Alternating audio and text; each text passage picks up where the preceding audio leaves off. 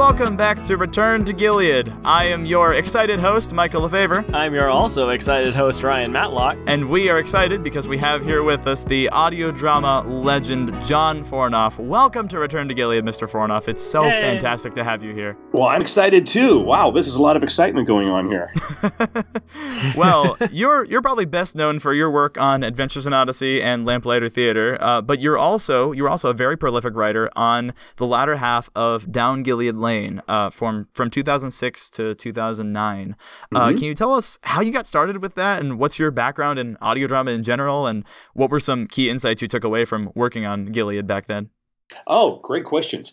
I think, there was John Campbell gave me a call. John Campbell, the composer for Odyssey. And he was saying, John, I think they need some help over there at Down Gilead Lane. And he made the connection for me. And so I talked with Terry Ritchie and Steve Odell, and then joined with Laurie Twitchell, and just we started talking about ideas and what we could do for the series. And they mentioned the unmentionable season. That one. Yeah, they had to a control Z on that entire plot there. Kind of interesting. It's like, oh, okay.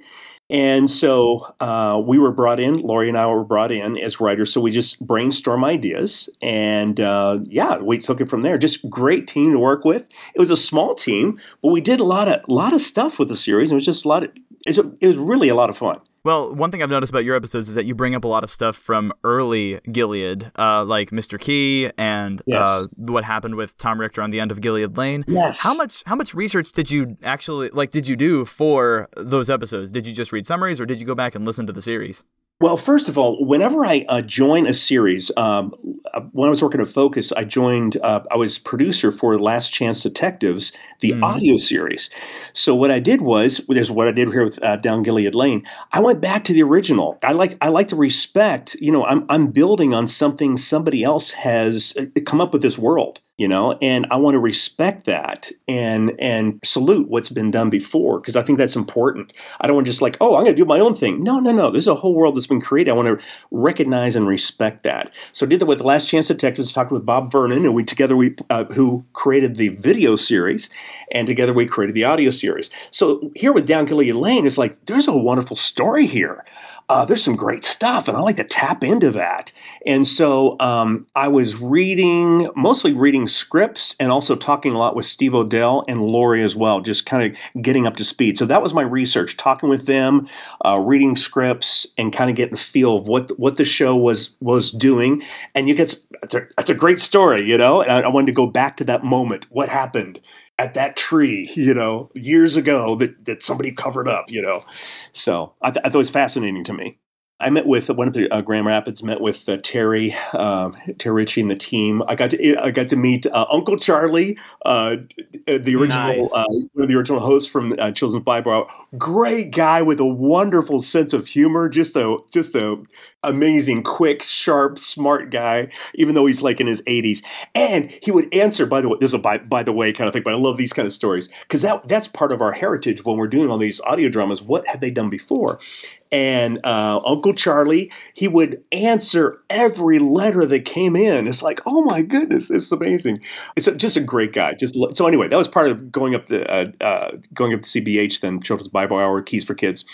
Met with Terry. Terry was tremendously supportive. She was a producer, executive producer, and then Steve Odell was the producer. He was the one putting together the schedule and all that. A great guy to collaborate with. We just really enjoyed that. And Laurie's my writing sister. I mean, she knew Down Gilead Lane a lot better than I did. And she brought me up to speed, and we had a tremendous respect for each other. It's kind of a brother and sister writing team, and just love working with her and the whole team. So it was a joy. It's just writing is work, but it's a joyful work, and so we just enjoyed working with each other and brainstorming ideas. And we were brainstorming ideas, what's going to happen, and then we got the word that we're going to end the series. We're like, no, and then we kept brainstorming ideas, and it got bigger and bigger. It's like, are we really going to do this? And we did it. It was just a lot of fun. So yeah. We haven't got there yet in our episode reviews. Yes. I'm sure we're going to have. I can tell about that. Yeah, I'm sure we're going to have tons to talk about the the conclusion when we get there. Oh, yes. But what we appreciated about Beth Culp's writing, who was the original author, is how Yes. she really focused on the little things and the themes between the parents and the kids, and even small conversations that could be like in Odyssey might just be, oh yeah, that was a one-liner. The parents take those things very seriously. It's not like the emphasis on that just disappears, but you take it to a whole other level, like by bringing a Tom Richter to Christ, bringing Mr. Key to Christ, and going through such epic journeys for these characters. How did you take what she had written and adapt that? I know you've spoken a little bit about respecting the source material, but what was it like to finally bring those arcs to their conclusions? Oh, it was the thing about that's again respecting the world that Beth brought into being here, and also I just ran across this too as I was going back over these episodes. I've run across the Story Bible. And this is the Story Bible. Do you have it? Show Bible. Yes, I've got it. Oh, And, yes. So it's like a treasure trove. I was just looking over. It's like, oh man, Beth did her homework. She went into deep detail, a deep dive into the characters, and a lot of the stuff you don't hear in the shows, but you get a sense of it's there. There's all this background, right? As a good writer will do. She did extensive work on that, and so I remember talking with all the team and also drawing from Beth's stuff. And you might get permission, maybe from Steve Odell or whatever, that I could let you look at that. But I think that would be really, we would love looking at the behind the scenes, the juicy stuff, How I would love to see that, but in the talks that I've had with Keys for Kids, they're extremely protective of Beth's stuff. So I unfortunately don't think we could talk about that on the air, or not necessarily even off air. But I would love to as a Brobdingnagian Gileadite myself, but not at the moment. But I'm sure there's tons of stuff in there. Specifically, was there stuff about Mr. Key that you used for that four-parter? Oh yeah. Well, that's where I got the whole story about Elsie, about his wife, and went back. And so I just went back because I like to remain true to the world that Beth created. I really respect what she did. So went back there, picked up some background there. What was his first name? I mean, just simple stuff like that. Jeremiah. It wasn't Mr. Key. It was Jeremiah Key. He married Elsie, and that kind of thing. So I want to remain true to that. So I went back to that show. I'll call it Show Bible. That's what most people call it. And that's where I picked up a lot of the background material. And also what happened that awful, horrific night, that Tom Richter Jr. just had that horrible accident, and what happened after that. So yeah, so answer your question. I was inspired by Beth's by her backstory, and I just went, okay, how do we take this to the next level? And one of the things I really, as I get into this, like God gives you insight and gives you creative ideas and stuff. So if it's good, it's God. If it's not, I'll just take the blame. But anyway, for instance, Tom Richter, like him coming to grips with what he did, and he has to literally go down Gilead Lane, which is has to go down that street. Just going down the street is horrific for him to remember that, and going to the very tree where that awful thing happened, and he kneels right there at the tree. There's something really poignant about that moment when God gave me that idea. But that's that very place, the very place where we have the most awful thing happen to us, God turns it into something beautiful. And isn't that like God? It's like Solomon said, God makes everything beautiful in its time. That's another way of saying God turns all things to good for those who are called according to his purpose. There's something beautiful about when God redeems. And that's a picture of redemption right there. Take you to the most awful, horrific, dark place that you've gone through in your life and help you see it for what it is, but then see a bigger picture of God at work. There is something powerful about that kind of redemption. And God is not a pretty good redeemer. He is a great redeemer. That's what he did in that story. So, yeah. Wow. Yeah, I love that you bring that perspective to it. Something we also noticed was that in that first episode, or the first part of that, Unfinished Business Part 1, there are only like 4 characters. And you keep the story very, very much around Tom and the couple members of his family who he's talking to. And I thought that's another way of staying true to the original. You're not bringing in all new characters yet and changing the story to form another overarching narrative that's going to bring Tom to Christ. You're building on the original story and that story of redemption that Beth had set up and keeping it really simple when you're doing it. So I thought that was an incredible way to respect the source material. Thank you. I appreciate that. And just and with salvation things, I learned this from Paul McCusker. Salvation scenes are the hardest to write. And but it's got to remain true. You can't just insert it. They struggle with things. How do they come? There's an emotional logic to it. And for Tom's journey there, I wanted to make that realistic, where it's got to be his daughter that is talking to him, and all these kind of things. I really enjoyed writing Mr. Key's salvation arc, and all this time, all these people in his life have been speaking to him, just gently leading him to God. You never know when you talk to somebody what a seed, like you're one of the dominoes, right? And you'll never know and never know that person will come to life in Jesus and just call him as Lord because of everybody doing their part. And that's what that whole story arc is about with Mr. Key, is like every single person way back, his wife, his best friend in the war, and Tim, all these people are just doing their part, just gently nudging him. And that's Tim's joy when he finds that out, that's like part of that journy. Yeah, and something I loved about the way that you wrote Tim was that he's an active character. He's not just sitting there watching this stuff happen to Mr. Key. He actually has a pressing on his heart that I need to tell him about Jesus. And then he works up the courage and the strength, he gets that from God, to do it in like when the family's praying and looking for Mr. Key.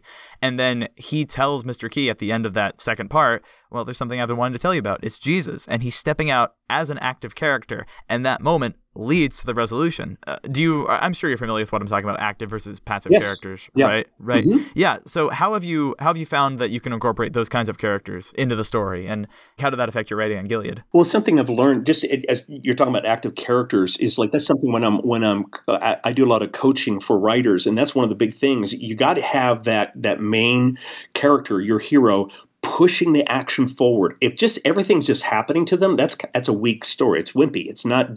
But he's taking decisive action forward. And the beautiful part about this is, as he's doing that, he doesn't see any results. And how true is that in our life? We're taking an active role. We're doing something. We know God's telling us to do this, but we don't see the result. We don't see the fruits, and sometimes we never do. And Tim gets to have that moment at the end when he opens up the old family Bible that Mr. Key gave him, and he finds his last journal entry, and he says he listened, and just like there's that moment of closure. But sometimes we don't get to open up the old family Bible and find out, that somebody got saved. We never know, but we do know we need to listen when the Holy Spirit is nudging us to talk to that person, to like person hurting right over there, that next door neighbor, that coworker at work, that fellow students going through a tough time. God will nudge you. Pay attention to those nudges. You never know where they will lead, and you might never know the result, but be faithful and let God handle the results. Did you happen to write any of the Zach raps for those episodes where he's talking about this was the theme? Did you write those yourself? Yeah, we were. That was part of our thing that we would write the raps like leading into it and leading out. I think I wrote those. I'm pretty sure I did. Oh, okay. I'm pretty sure I did. Yeah, because I remember.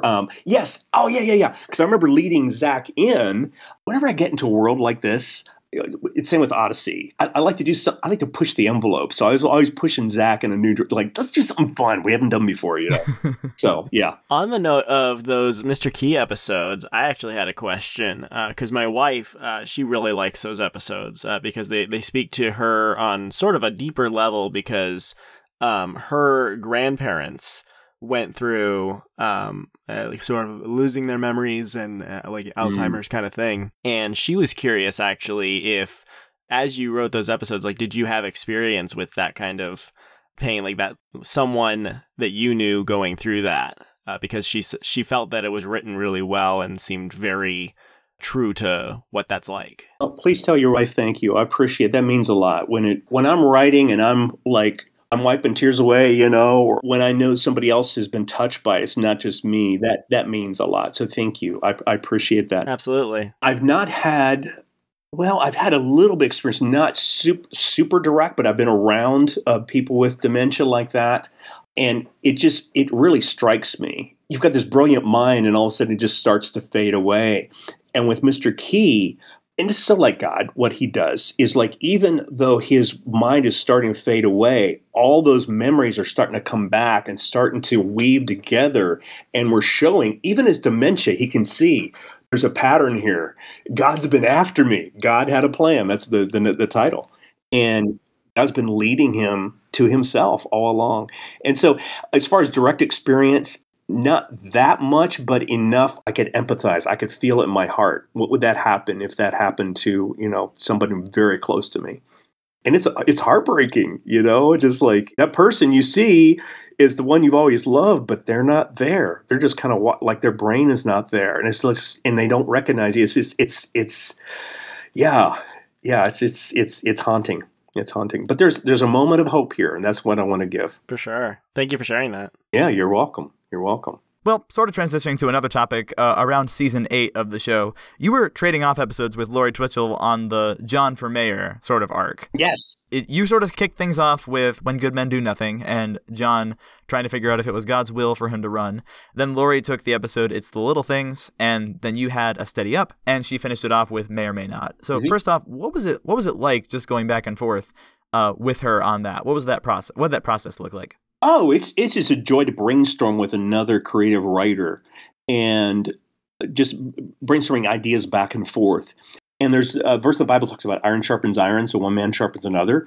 And it works with women as well. But it's like there's something that a fellow writer where you're sharpening each other. It's like, and those beautiful moments where you go, what if John just, oh, wait, what about? And then other times when you're just sitting there like, we got to figure this out. And you're kind of like hitting a wall a little bit. And then you pray through it, you work through it, and then boom, breakthrough. So, this would be cool. And those moments, and it sounds just like that, by the way. So we're all brainstorming ideas with Steve Odell. He was part of this too. And so what we do is we map out the whole story arc. Okay, what's going to happen? All those beats of the story arc. And then we assign it back and forth. Like Steve would say, okay, how about John, you take this part? Or I'll say, hey, I really love this part. Can I have this part? Kind of thing. Then Lori will do the same thing. So we just go back and forth on that. So we map out the whole storyline, brainstorm that, make a really tight story for the big story arc. And then we assign those episodes to play out that story. And so we know ahead of time, I know where my story is going to begin and end. And Lori knows where it's going to pick up from her story and ends. And so we're just we know we're going to begin and end, and we figure all that ahead of time. And that way it just has that flow to it. And we're reading each other's stuff too. So we put in those little references and stuff like that to makes it seem like it was the same, writer, the same storyline. So, yeah. Yeah, absolutely. And something that we wanted to bring up as we were discussing those episodes, we thought, it seems like there's something as far as the theme is going here, or the emphasis on this is the spiritual message of the show. There was something odd that we'd been picking up on, and I'm hoping we can discuss that with you now here. So first, I guess we can ask your perspective. Is the perspective that you wrote that John Morrison was trying to find out is as far as if God was calling him or not, or in When Good Men Do Nothing, he thought he had a nudge from God that maybe I should run for mayor, and then everyone around town seemed to be telling him to, and Monica was running, so he thought that was another nudge. And then at the last moment, somebody walks by with a sign, it's time to make a difference, or something for Monica.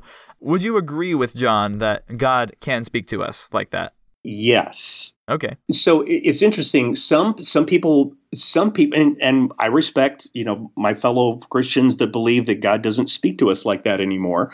I respect it, but I don't believe it because I believe he still does speak. He isn't like, I look all through the word, and this is a theological thing, and people might disagree with me, but I look all through the word, and there's nothing to say that God stopped speaking. I think he still speaks to us. He hasn't. He's the same yesterday, today, and forever. That's what his word tells us. And to me, when I read the word is an invitation to join this adventure that God has planned out for all of us. And when I read about Moses or David or Joshua or all these great heroes of the faith kind of thing, or just in the Gospels reading about Peter and how flawed he was, and I'm relating to these people. And I think when I'm reading this, to me, it's God calling me, okay, John, what are you going to do now? These are not just pleasant stories to read that's like, oh, that's nice. It's like, no, I believe that God has an active role in my life, and that, yes, he still speaks. He speaks to me through his word. Jesus said that the Holy Spirit would come and would lead us into truth. And that same Holy Spirit is leading us into truth, reminding us what Jesus said, so that there's the Word of God, and there's also when the Holy Spirit speaks to us. And it's got to line up. Some people get you got to, and on this one, I was very careful. It's like, I wanted to make sure that to respect all different viewpoints. Some people might just go on feelings, like, I feel this, I feel that. Okay, that's one indication when you feel a peace, quote unquote, but you can't go on just the feelings, and some people, I'm getting off on theology, but some people like, oh, feelings, we can't have feelings, no feelings or allowed. It's like, well, yeah, Jesus wept, God rejoices over us. There are emotions, and feelings are legit, but you can't rely totally on feelings. So you've got that one. You've got the Word of God. You've got to read that Word, and you've got to, does it line up? So it could be that peace, that sense of peace, when you're making a major decision. Does it line up with God's Word? Is there peace about it? Is there something disturbing you? It's like, that tells you something. Don't go just on that, but listen. The Bible talks about, in the presence of many advisors, there is wisdom. Listen to spiritual people around you that are reading the Word, that know, and get counsel from them. That lines up. You look at all these different things will line up, and then just circumstances will line up. So you look at all those things, and that's how God speaks to us. Look at nature. I mean, God is speaking to us through nature all around us. Like, you look at the sky and it inspires you to think about God. That's what David did. You looked up the sky and he's like, you contemplate God's majesty. So God is speaking to us through His Word, through those feelings that He gave us, through friends that we trust, and its spiritual advisors. There's all kinds of ways that God is speaking to us if we'll listen. I am curious to probe a little further into that. Just Sure. Full disclosure, my personal belief, I do agree that God does speak to us and that He is the same yesterday, today, tomorrow. When I look at the Bible, though, what I see is that in the Bible, He speaks to people directly, like people hear either an audible voice, or in the case of the Holy Spirit, that came upon people and it gave them the ability to do miraculous things. It gave them the ability to speak in tongues, or it gave them certain spiritual gifts. But as far as like in the situation where Mr. Morrison finds himself, where he's trying to make a decision about whether it's God's will to run for mayor or not, that's where I tend to sort of believe that it's not necessarily God's will for him to run or not run.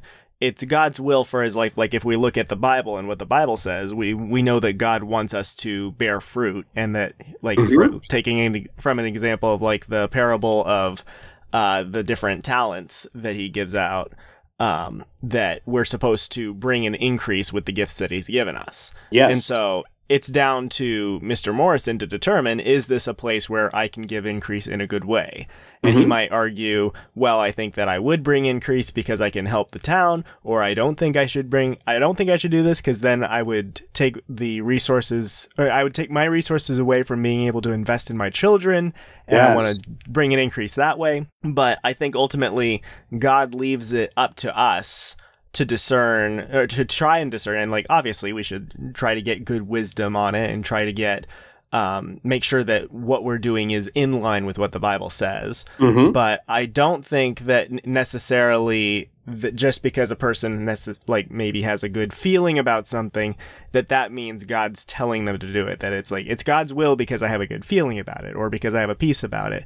I think that sometimes people kind of beat themselves over the head that like they basically feel that they have to discern God's will, sort of guess what He up in heaven is saying. You have to do this, and if you do the opposite, you've acted outside of my will. I don't think that that's how that works. So that's sort of how I approach this. So I'm curious just kind of what you think of that. Oh, wow. Okay.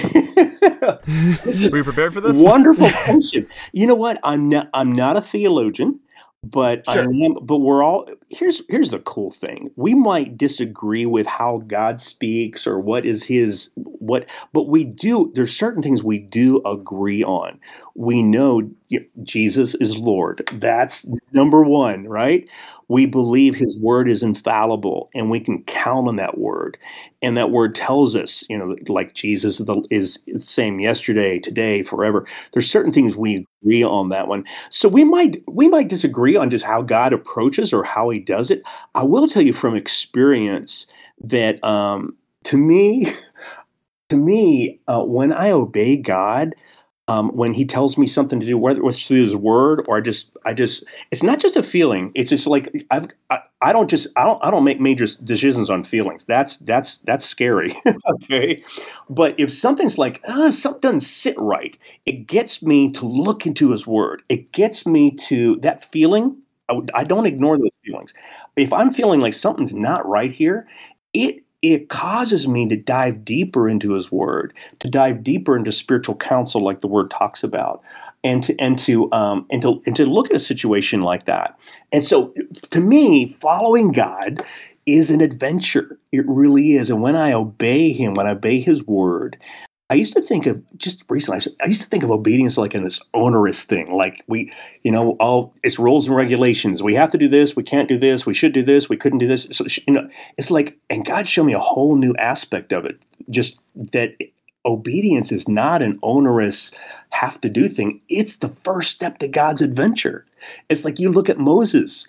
God says do this, and when Moses did that, like put your stick out over the water, right? And he did. Sure. And miracles happen, God says, do this. And it's like when they took that bold step of faith, when the word talks about when you mix the word with faith, that's the adventure. Hebrews talks about that. Hebrews 4, it's like, it talks about that phrase, mixing the word, that's God's word, and my faith equals the adventure of following God. And that's just how I see it. I mean, you might think differently, but it's like, I love it. I love following God. I can't wait to see what's around the corner. And he's been opening up new opportunities left and right for me. And it's not all good. There's some awful things that happen. True. But the big picture is God wins every time. Every time he turns everything to good. He really does. So that's my testimony. Sure. I love that. Thank you. Sure. Yeah. And I appreciate too. It's like, the beautiful thing about if I see the word differently from you, it's like we agree on the basics. That's cool. We might have a little different thought about this or whatever, or just we disagree on this. That's okay. If we love each other, we care for each other, we respect each other, we learn from each other. Like I'm learning from you now. It's like, oh, here's a different perspective. Let me think about that, and that helps me on my journey. So thank you. Sure. Yeah. Thanks for being willing to share your perspective too. I've always really appreciated how you do have that perspective of like bringing God into everything you write. How have you seen that work through like changing a story of where you were maybe writing it one way and then you thought, well, no, God is sovereign here, and like if I'm going to glorify Him in this story, the story's going to go this way. Has that ever happened in a story where you realize you're writing it from a worldly perspective and then God steps in and shows you a different way to write it? That's a more specific question. Oh, sure. I don't know if I try not to write from, well, this happens. I mean, I don't think it's so far off that it's like necessarily a worldly perspective, but we'll adjust things. Like I'm writing one way and all of a sudden I'll hit a wall, and it's like 2 a.m. and I've got a deadline, right? I've got to turn this in by tomorrow morning. And I was like, okay, it's 2 a.m.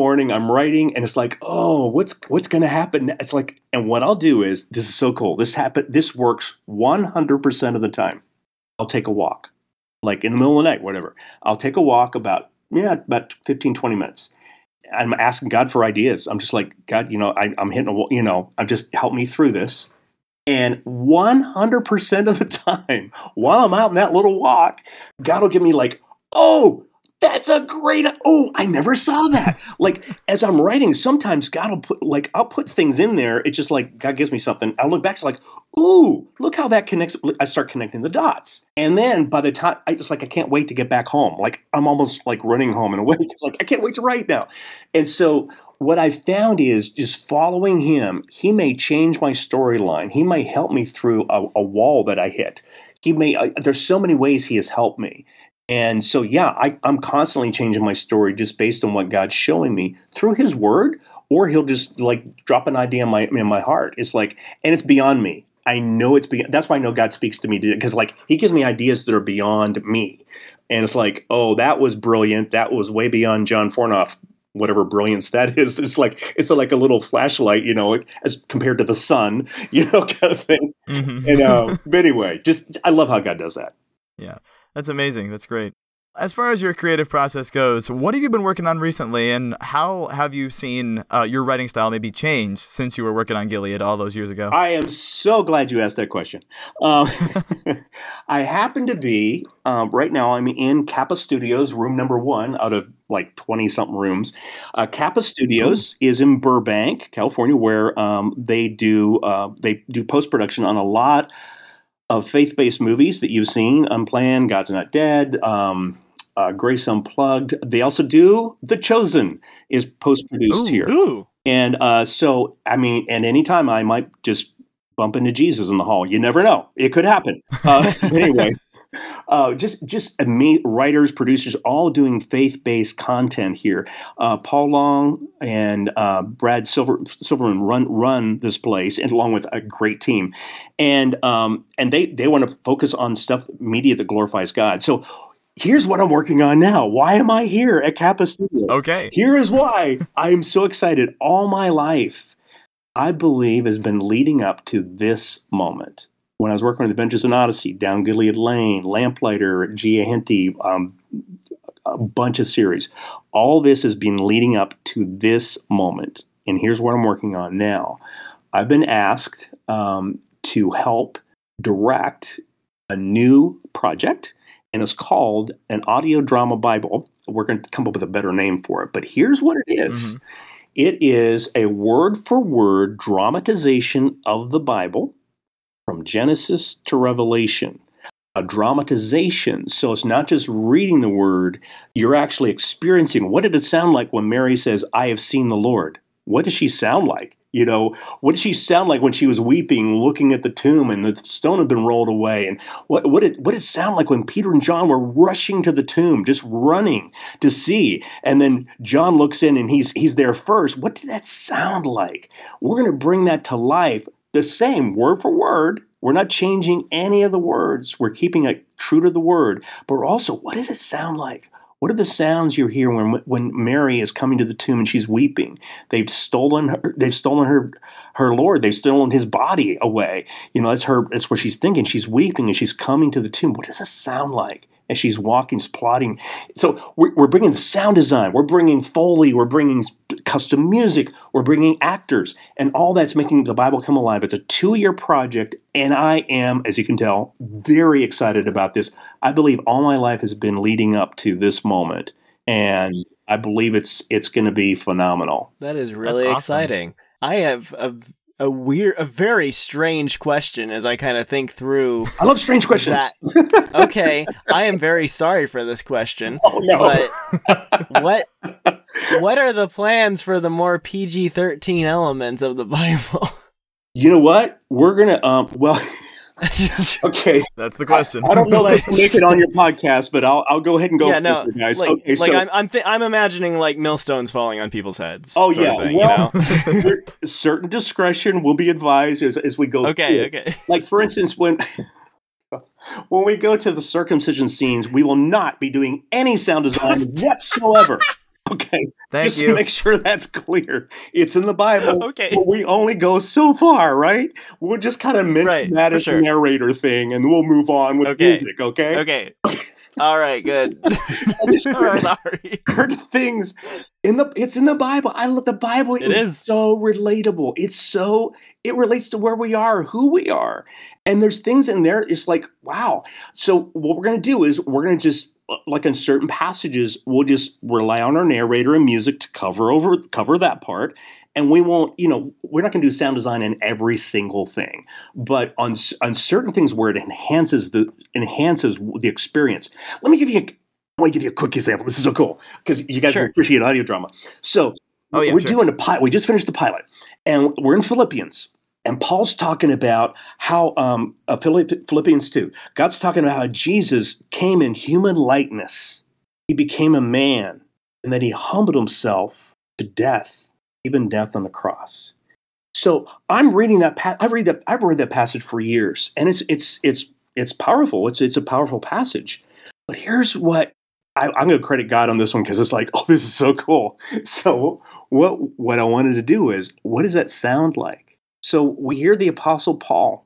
And we hear this voice. We hired Jonathan Cotton to do the voice, and he's got this fatherly sense to his voice. He's rough and raspy, but he's got that father heart for his children. You know, he's willing to, like, you foolish Galatians, but on the other hand, it's like, I love you. I thank God for you. That kind of thing. So you hear that in his voice. So he's talking Philippians, and he's saying he took on human likeness. And there's a slight pause, and you hear this, and we're going back, and we hear a baby cry, and we hear Mary just shh. And he became a man. And we hear, blessed are the poor in spirit. And Jesus doing the Sermon on the Mount, we hear him, and we hear the waves lapping on the shore. And he became obedient to death, humbled himself to death, even death on the cross. In the background, we hear, it is finished. And we hear a thunderclap. And we just like, and when I listened to that passage, all of a sudden I saw it and I could feel it. It was like I was there. We just heard like Jesus' life on earth in that small section that is so powerful. And that passage of scripture came anew and alive and afresh in a way that I have never heard it before. And I just got tingles when I heard this, like, I can't wait for people to hear this, you know? And so anyway, that's just one passage we're working on that God just really blessed. The same Holy Spirit that wrote the book in the first place, he's in us, and he's like showing us, oh, here's what that's here. You know what? He's teaching us as we're going. It's amazing. That is amazing. Wow. I'm really excited for that project to come out and sort of to hear that and everything. Yep, it's going to be 2 years. 2 years in the making. Cool. Well, anything I do, we like to push the envelope. What hasn't been done before? What's something like hasn't been done before? Like, what's an audio zoom sound like? What's an audio pans? What does it sound like if like the mic is like a camera and it's up high and now it dives down into 1 million people crossing the Red Sea? What does that sound like?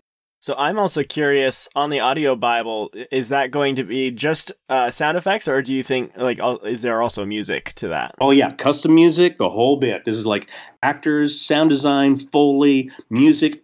And here's the kicker. This is so awesome. It's going to be an app on your phone. Ooh. For guess the price. Is it free? You are correct. Ding, ding, ding, ding. What? Free. So it's going throughout the English-speaking world. It's going any country that speaks English, it's going to that country. And it's going to be free, an app on your phone. It's being underwritten by a ministry that believes we need to get the word of God out there. And they're doing it for free. I mean, it's going to cost them. It's costing them a lot. But as far as you listening to it, absolutely free. That's awesome. Wow. I'm so glad you're involved with that. I'm really, really excited to see what God's doing in your life and how you're able to help others through that. So that's wonderful. God is so amazing. And he amazes me every day. And I've been through some really tough, dark times, that I've been through. He has been so faithful. And I look at how he's redeemed even those awful situations. And I call it God bath, where he takes something awful you go through and he inverts it, turns it into a blessing. He's not done yet. And then he multiplies that blessing. That's how God does it. And it's so beautiful. Well, hey, we need to wrap this up here in the next couple minutes, but let's have you back on again sometime. How about that? So we can talk about more of the nitty-gritty of Gilead. You guys are fun to talk to. It's like, I love that. And this is a strange question here, John. It's like, oh, but I didn't do theology on this. Can we talk? It's like, I love deep questions like this. It's not like, what's your favorite color? I love it. So this is like, sure. This is deeper than that. And I love talking about what we've talked about here. You guys are great. You drew it out of me, and it's just an honor to be on your show. So thank you. It's been great having you. Thank you. Maybe as a preview of a bit more of the topical or the maybe even textual, I don't know how you'd categorize this kind of question of stuff we talk about next time is, can you tell us at all what was going through your head when you wrote the sock episode, the very first episode of Gilead? That one where Michael had had that whole thing with the invading sock people, and that thing. I love how you said it. Like, can you tell us what was going on in your head? Like, and I can hear the subtext. What was going through your head when you were? Yeah. We had some. Suffice it to say, we weren't sure what to think about it. I like to have fun, like to push the envelope, and I thought that, you know what, this would be just like. Whatever world I get in, I'm always pushing the boundary of what is, I did that Odyssey, John, we need more like down to earth stories about, a mom and a dad and kids. It's like, oh, we can do it in outer space. It's like, no, John, no. No. This is Odyssey. No. It's a little town, okay? But I don't like to stay in one little world. I like to respect that world. But what's some fun stuff we can do? Remember the one? Oh, there's a Valentine's Day show. Yeah, it's it's like a split episode. It's the greatest of these, I think. Yeah. That was a fun show to write, and there's a plumber in there. Remember, there's just a joy to write. And now and then, it's okay to do that. It's as long as it stays true to the world. Just having some fun in somebody's imagination. So yeah, I don't like to do the same old thing every single time. I like to shake it up now and then. So that's what's going on inside John Fornof's brain. Okay. Well, is there a way that listeners can find out more about the project you're working on right now, or if you want to plug your podcast on here, or anything else that you'd like to share with the audience? That's very kind. First, I really enjoyed being on the show with you all. It's just what a joy. What a joy. Some of the deepest questions I've ever been asked. I love that. It's been great to have you, and we've had guests who don't remember anything about Gilead, who just remember a little bit. So we've had Beth Culp, who will go into extreme detail on all of her stories. So it's great to hear your energy on this podcast, for one thing. So thank you again. Oh, it's fun. Well, I love to teach writing. I love to teach the story of the craft of story. So if you're interested, there's a podcast we do called Story Chat with John Fornof, which happens to be my name, which is kind of interesting how that all works out. Hey, and but it's Brian Bullabush is my producer on that. We talk about just the fun, the passion, the joy of writing. Of storytelling. So I've got that going on. Also, you can go to my website. You can see this projects I've worked on, projects I'm about to work on, circlecreativenow.com. That's my company, Circle Creative Media, circlecreativenow.com. And you can see some projects I've worked on, some behind the scenes, and you can listen to some of the audio trailers we've done for the shows we've done all the years. Work with Alan Hurley on those, and Rob Jorgensen, Mark Drury. We've had a lot of fun. So you can catch it all on those places. And there's more to come. Okay, great. Well, we got to let you go. You mind if I call you John? I don't know if I've ever actually. No. You need to call me Master Fornof, please. Master Fornof, writer extraordinaire. No, you can call me John, of course. Yes. We're all. It's been a long day. You can call me John. I've made it a little longer, right? You can call me John. It's okay. Well, we need to let you go, but John, thank you again so much for coming on. I'm sure everyone's going to really enjoy this interview. This has been a long time coming. So you take care. Thank you for sharing so much about Gilead, and we will hopefully have you back to talk about some of the episodes that come a little bit later in the series. I'd love to. Great to be on the show. Thank you. Thank you. And in the meantime, I'm Ryan. And I'm Michael. Thanks so much for joining us, and we'll see you all next time as we once again return to Gilead.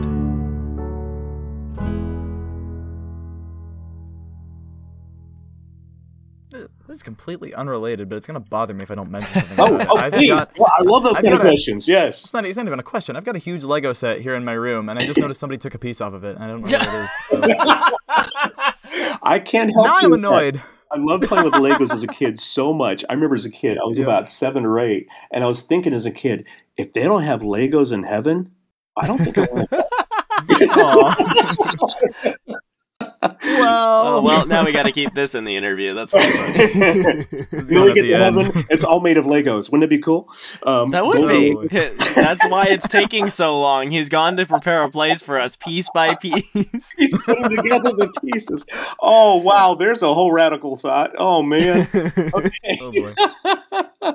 Oh, man. Anyway. He's preparing a mansion. That's right. It's made of Legos. That would be so cool. Can you imagine face planning, though? Oh, yeah. Oh. Ow. That would hurt. Back to Gilead, if we may. No, wait. I wanna think this through. Like, this is why it's called Return to Gilead, because I'm imagining you get eventually we'll get back. Again, we're not being super specific here, just trying to be general. I'm sure we'll have some more specific like questions about why you killed off in the end, once we get there. I heard a little I heard a little subtext under that. But yeah. He's going to use the restroom, so we're going to have background noise. So I can't talk for now. You want to keep going? Well, that'd be an interesting background, for sure. Yeah. It's happened before on recording. I didn't appreciate it.